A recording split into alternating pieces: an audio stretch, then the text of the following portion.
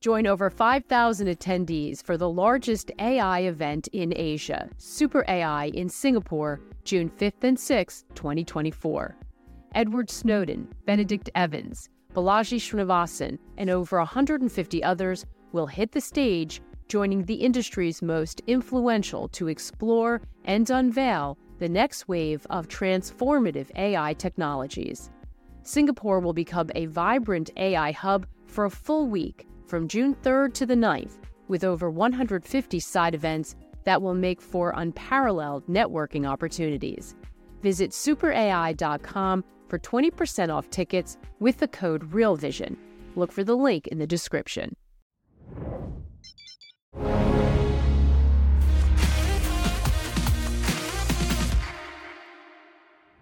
How low can yields go? Hi, everyone. Welcome to the Real Vision Daily Briefing. With me today is Jem Carson, founder of Kai Volatility. Hey there, how are you?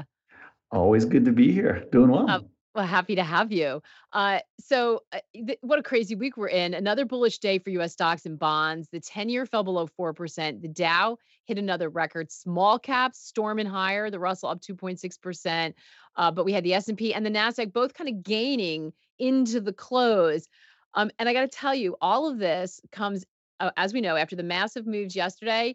And under the category of you cannot make this up, I don't know if you saw this, Jim, but commuters in New York City had to do a double take this morning when a bull appeared on the railroad tracks, snarling traffic in and out of Penn Station. A I did not see real that. life bull. Now, for those Yeah. of you who are listening audio only, maybe you're not sitting in the States and didn't see this. It was like a giant longhorned bull, like straight out of Yellowstone.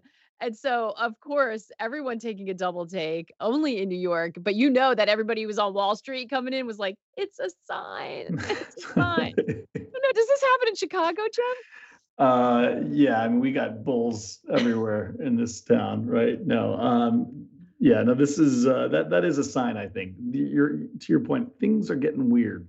Things are getting sign of the really apocalypse, maybe. I don't know. But listen, very seriously, I would love to hear your take on the action because we know the headlines are saying Fed pivot. Clearly, the Fed meeting and the presser and what we heard was a catalyst. But what do you see happening in the markets? What do you make of this reaction? I mean, you know what I'm gonna say, right? The macro narrative and everything falls in line, and that helps, right? But the bigger issue here was flows. You know, tomorrow is DEES OPEX. This is the biggest options expiration of the year by far.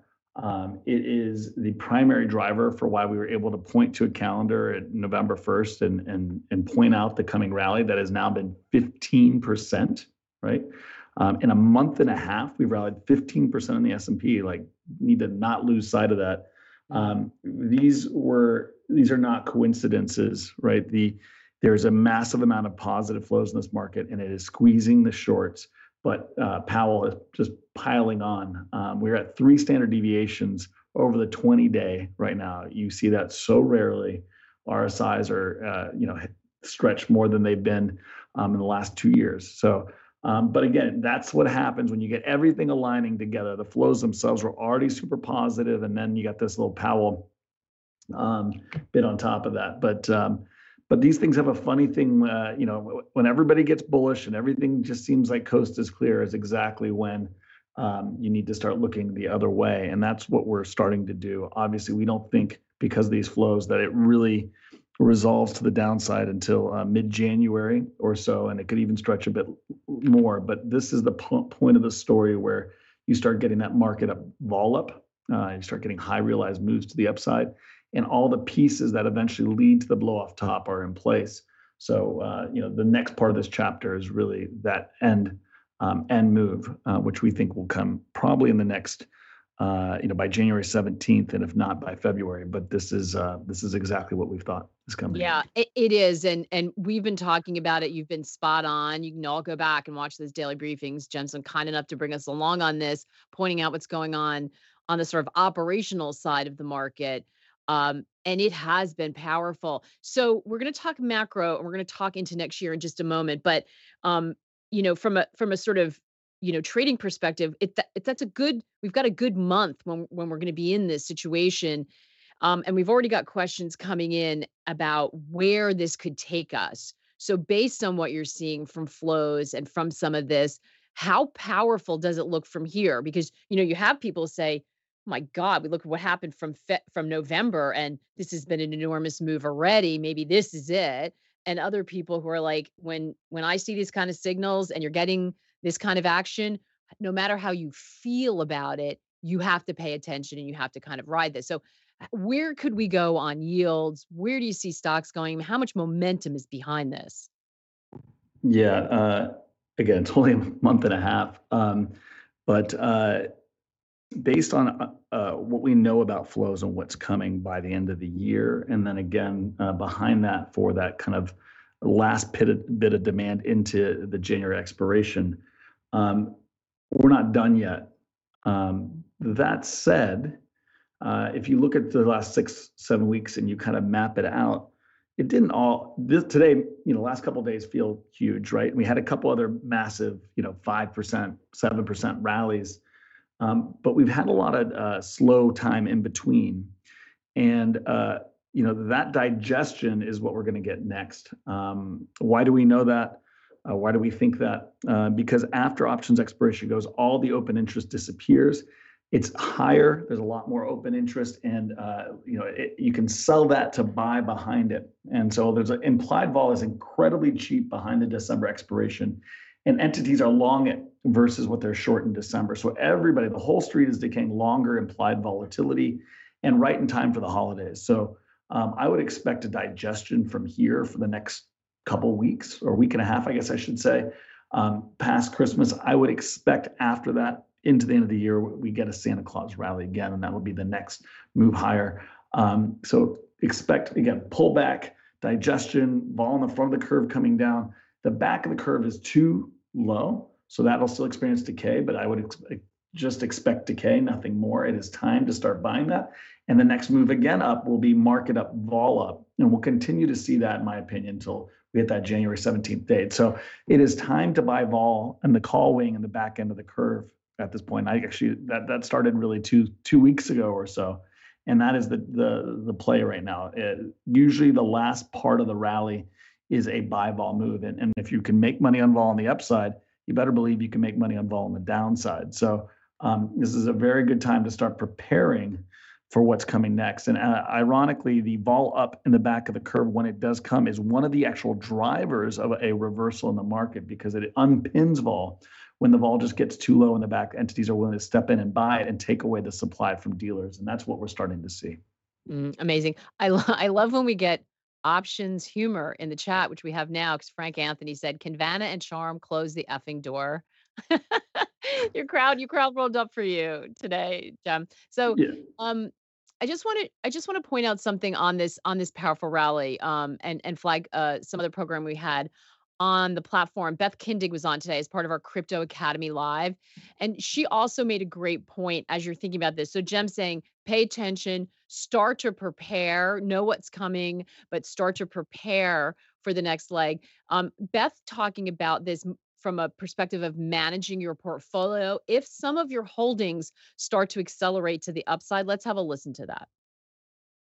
So when I talk about things, just keep in mind that it can change. So if NVIDIA is up 100% or 200%, that allocation grew, even though I didn't add any money. And I just like to clarify that, because sometimes I'll say an allocation and in a week or two later, it's different. And that's why uh, gains or losses change your allocation without you adding or taking away. Yeah. But I will say that from the very beginning of the IO fund, which was in 2019, 10% was our max. And Bitcoin immediately had a 10% allocation and has this whole time for the most part, except for when we went to the sidelines that one time or one or two times. And then we were 100% ready to go put that right back in. Ethereum has had the 10% and an altcoin has had 6%. This is very high conviction. And that is exactly what we put into our stocks. So NVIDIA would have been 10%, and then it grew to 16 or 18%. And we're trying to take gains to get that risk management under control. So that was from day one of the Academy Live. We have another lineup tomorrow. If you are not a member, go to the website and create a free account to access it. You can find all the information there. Absolutely fantastic interview with Beth, who is phenomenal on all things tech.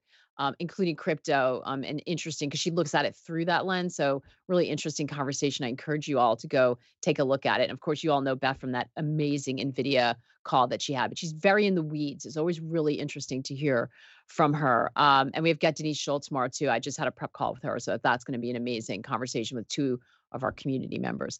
So Jim, to bring it back to our conversation, how do you think about managing risk as we're in this kind of rally? Because I mean, sometimes people just, this is the fear that people buy in, jump in.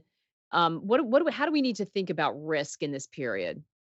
Yeah, so implied volatility is so low, you'd be foolish not to try and still play this in two dimensions. It is much easier to play with calls, out of the money calls, which are on we're talking about in January, they're on a 8.5 vol or so out of the money. So incredibly easier time to manage risk. Not the time, given that we're three standard deviations above the 20-day, that the moves are happening as a function of flows and not a function of fundamentals. It is a really important time to try and take those upside bets with defined risk, and options are the way to do that. So an easy way to do that, stock replacement, sell your stock by calls. Even better is to kind of overbuy calls and be short some stock, because the more volatile the rally is, the calls will give you gamma and give you extra mileage to the upside, but you'll be hedged to the downside. So I know that's maybe complicated for some, but the reality is this is not a market that is going to continue to move in two dimensions. It's really moving with faster speed to the upside with implied volatility going up, and it's an important time to manage risk accordingly. Hey everyone, we're going to take a quick break right now to hear a word from our partners. We'll be right back with more of the day's top analysis on the Real Vision Daily Briefing. I think we all know by now, things are pretty fucked out there, for most of us. You see, whether it's currency debasement, rising real estate prices, or wages that never go up, it's really hard. And one of the most popular things we ever did was that series, How to Unfuck Your Future. So we're going to do it again. March the 11th, March 22nd. We'll discuss the problems at hand, no holds barred, and then we'll give you all the tips you need to unfuck your future. It just costs $1 to join Real Vision. To get access to all of this content, go to realvision.com/the future. I'll see you there. Let's unfuck your future together.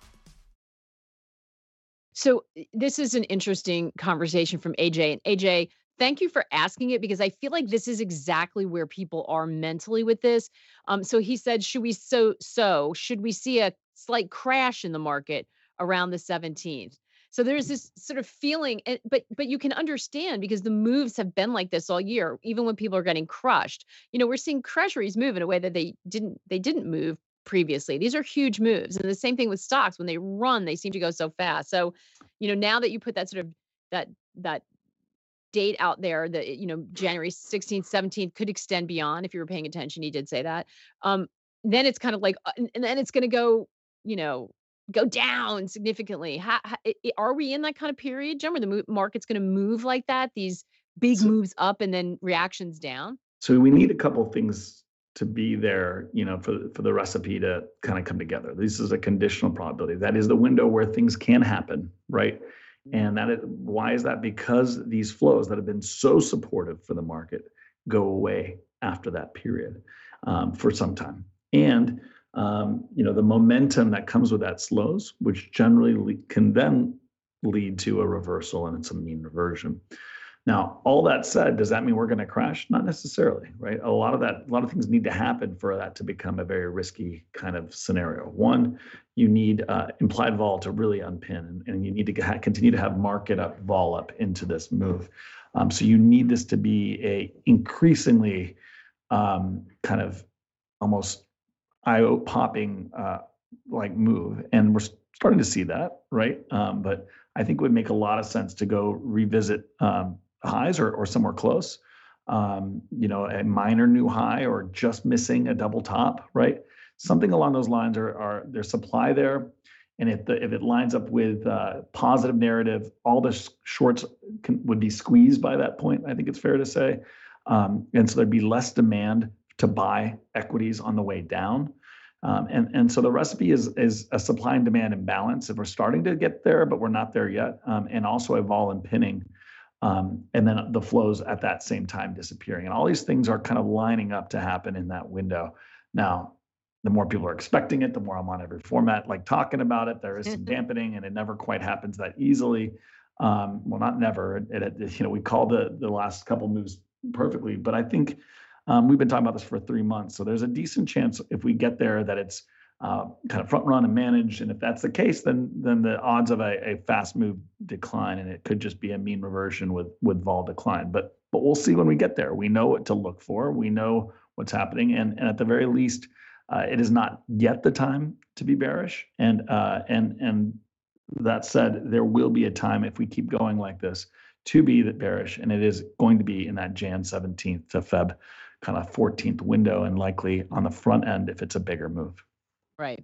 I'm glad you clarified that, because whenever we're talking about this, I mean, we just kind of all do that. It's human nature, I think. But these are always probabilities when we're talking about them, and then they're always sort of, target windows. But this is not sort of, Nostradamus predictions here. This is just sort of what I'm seeing. Yeah, I do want to say something about that real quick.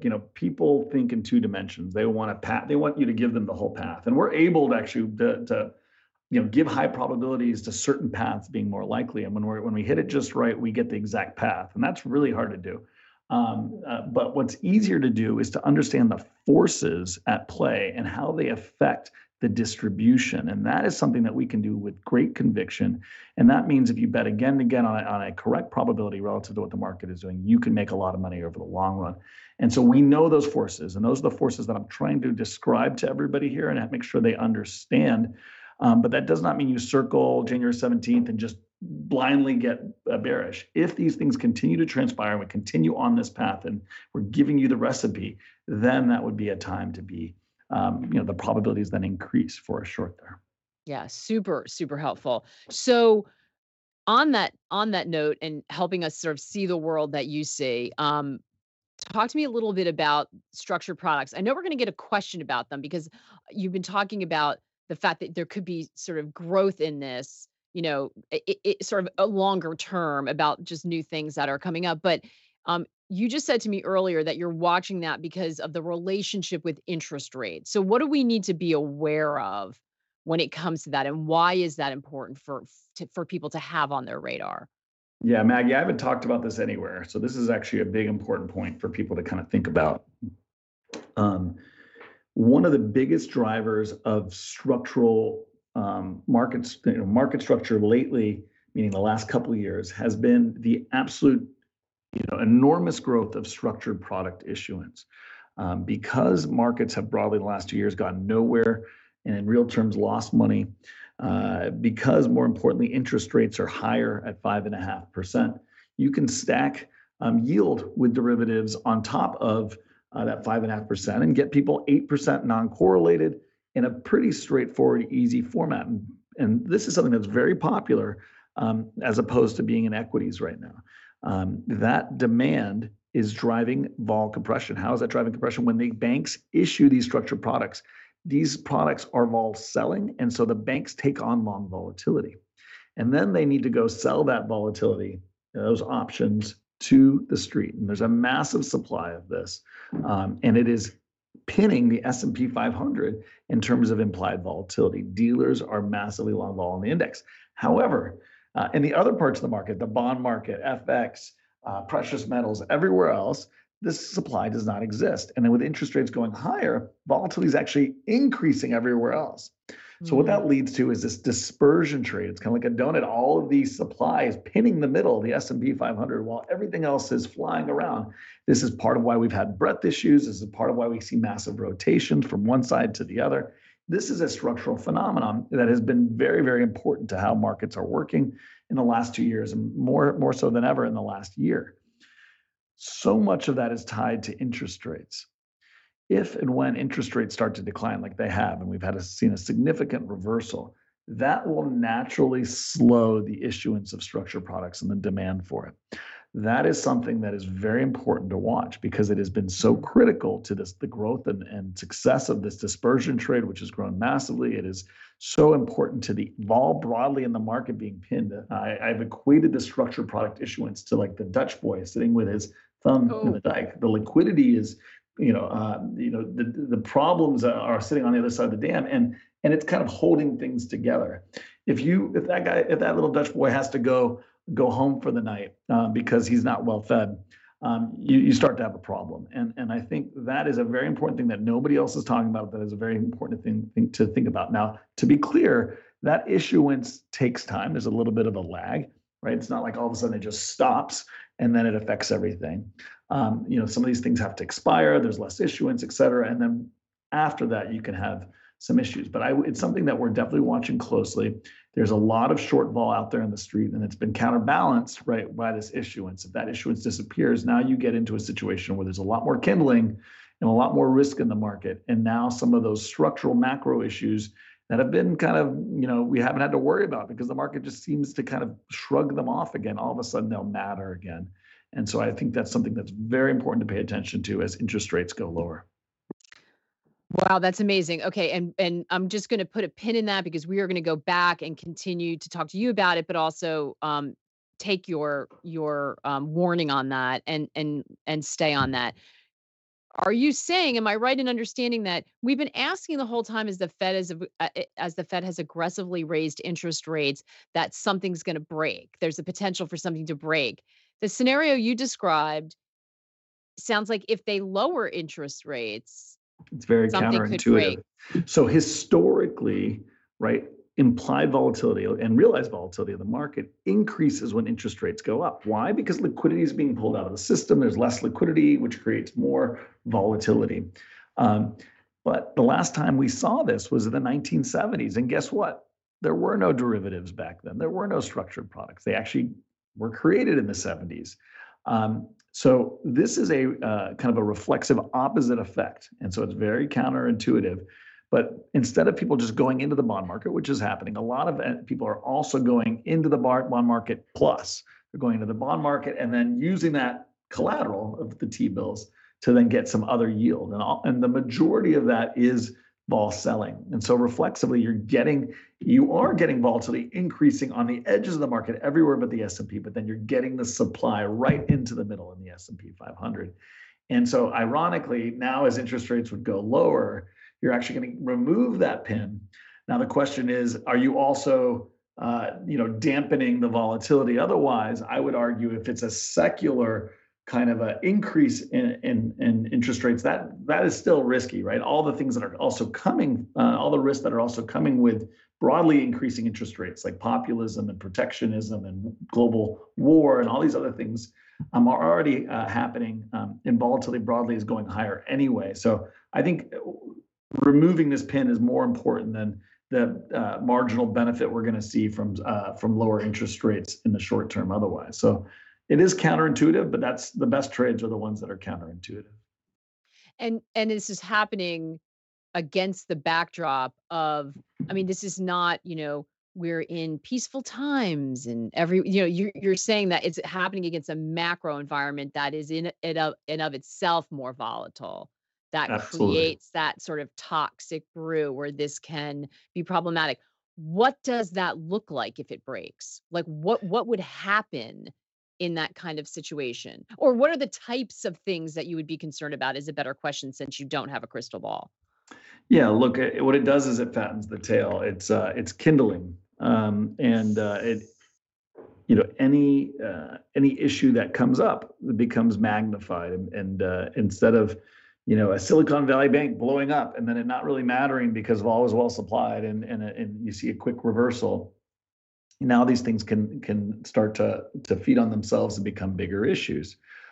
We see this again and again throughout history, whether it's Asian flu and then long-term capital management's implosion and what came after that. whether it's the Volpocalypse and kind of the decline that we saw there, even during the COVID crash, that we knew about that in December, early January. It didn't happen until mid-February when all of the open interest in March kind of came in, and that was kind of the kindling that allowed for a 30% 1 month decline, expiration to expiration. You need the right environment for to get the volatile moves, and you need people to be off sides. What I'm saying is basically people have been leaning and depending on this one trade that's massive and that's stable. But if that begins to disappear, then there is very little supply of vol, and liquidity broadly is weak otherwise, and that could be a real issue. We're going to take another quick break to hear a word from our partners. We'll be right back with more of the day's top analysis on the Real Vision Daily Briefing. Join over 5,000 attendees for the largest AI event in Asia, Super AI in Singapore, June 5th and 6th, 2024. Edward Snowden, Benedict Evans, Balaji Srinivasan, and over 150 others will hit the stage, joining the industry's most influential to explore and unveil the next wave of transformative AI technologies.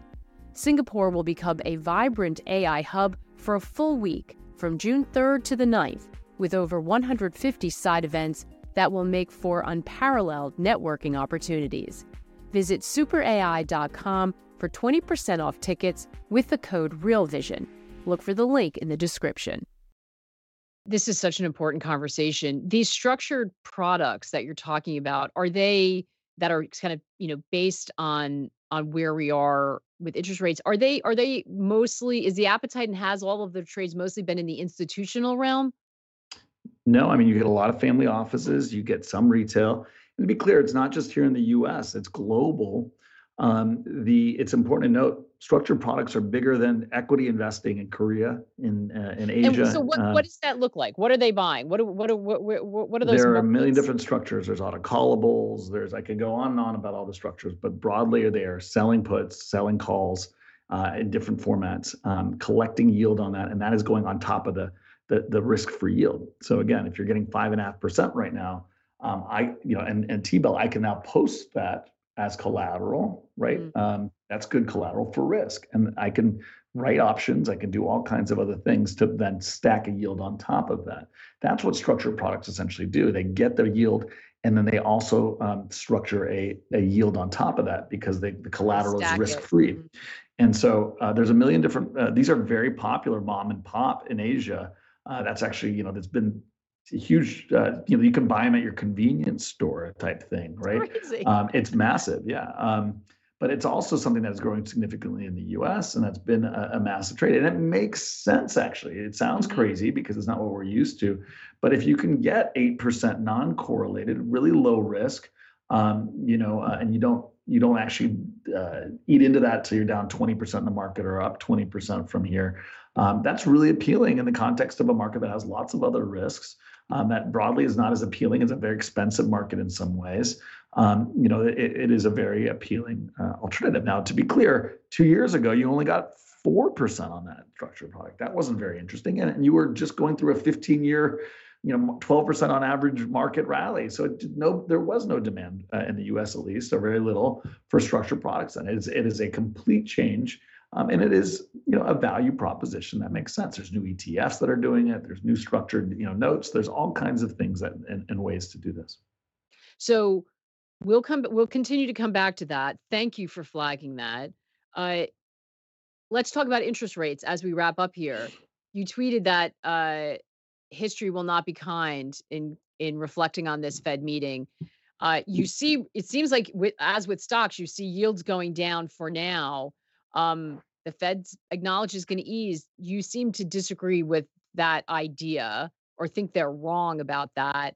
Talk to me a little bit about what you see happening in 24. Yeah, I'm going to take this rates real slow, Maggie. I want to make very clear.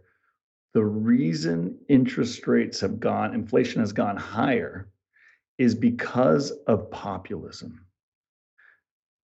The monetary policy and the Federal Reserve has driven the economy for 40 years and stimulated on every pullback, right? That's what's driven 20% interest rates to go to zero. And that seems like a free lunch to them because we never got inflation, right? Why wouldn't they just keep doing it?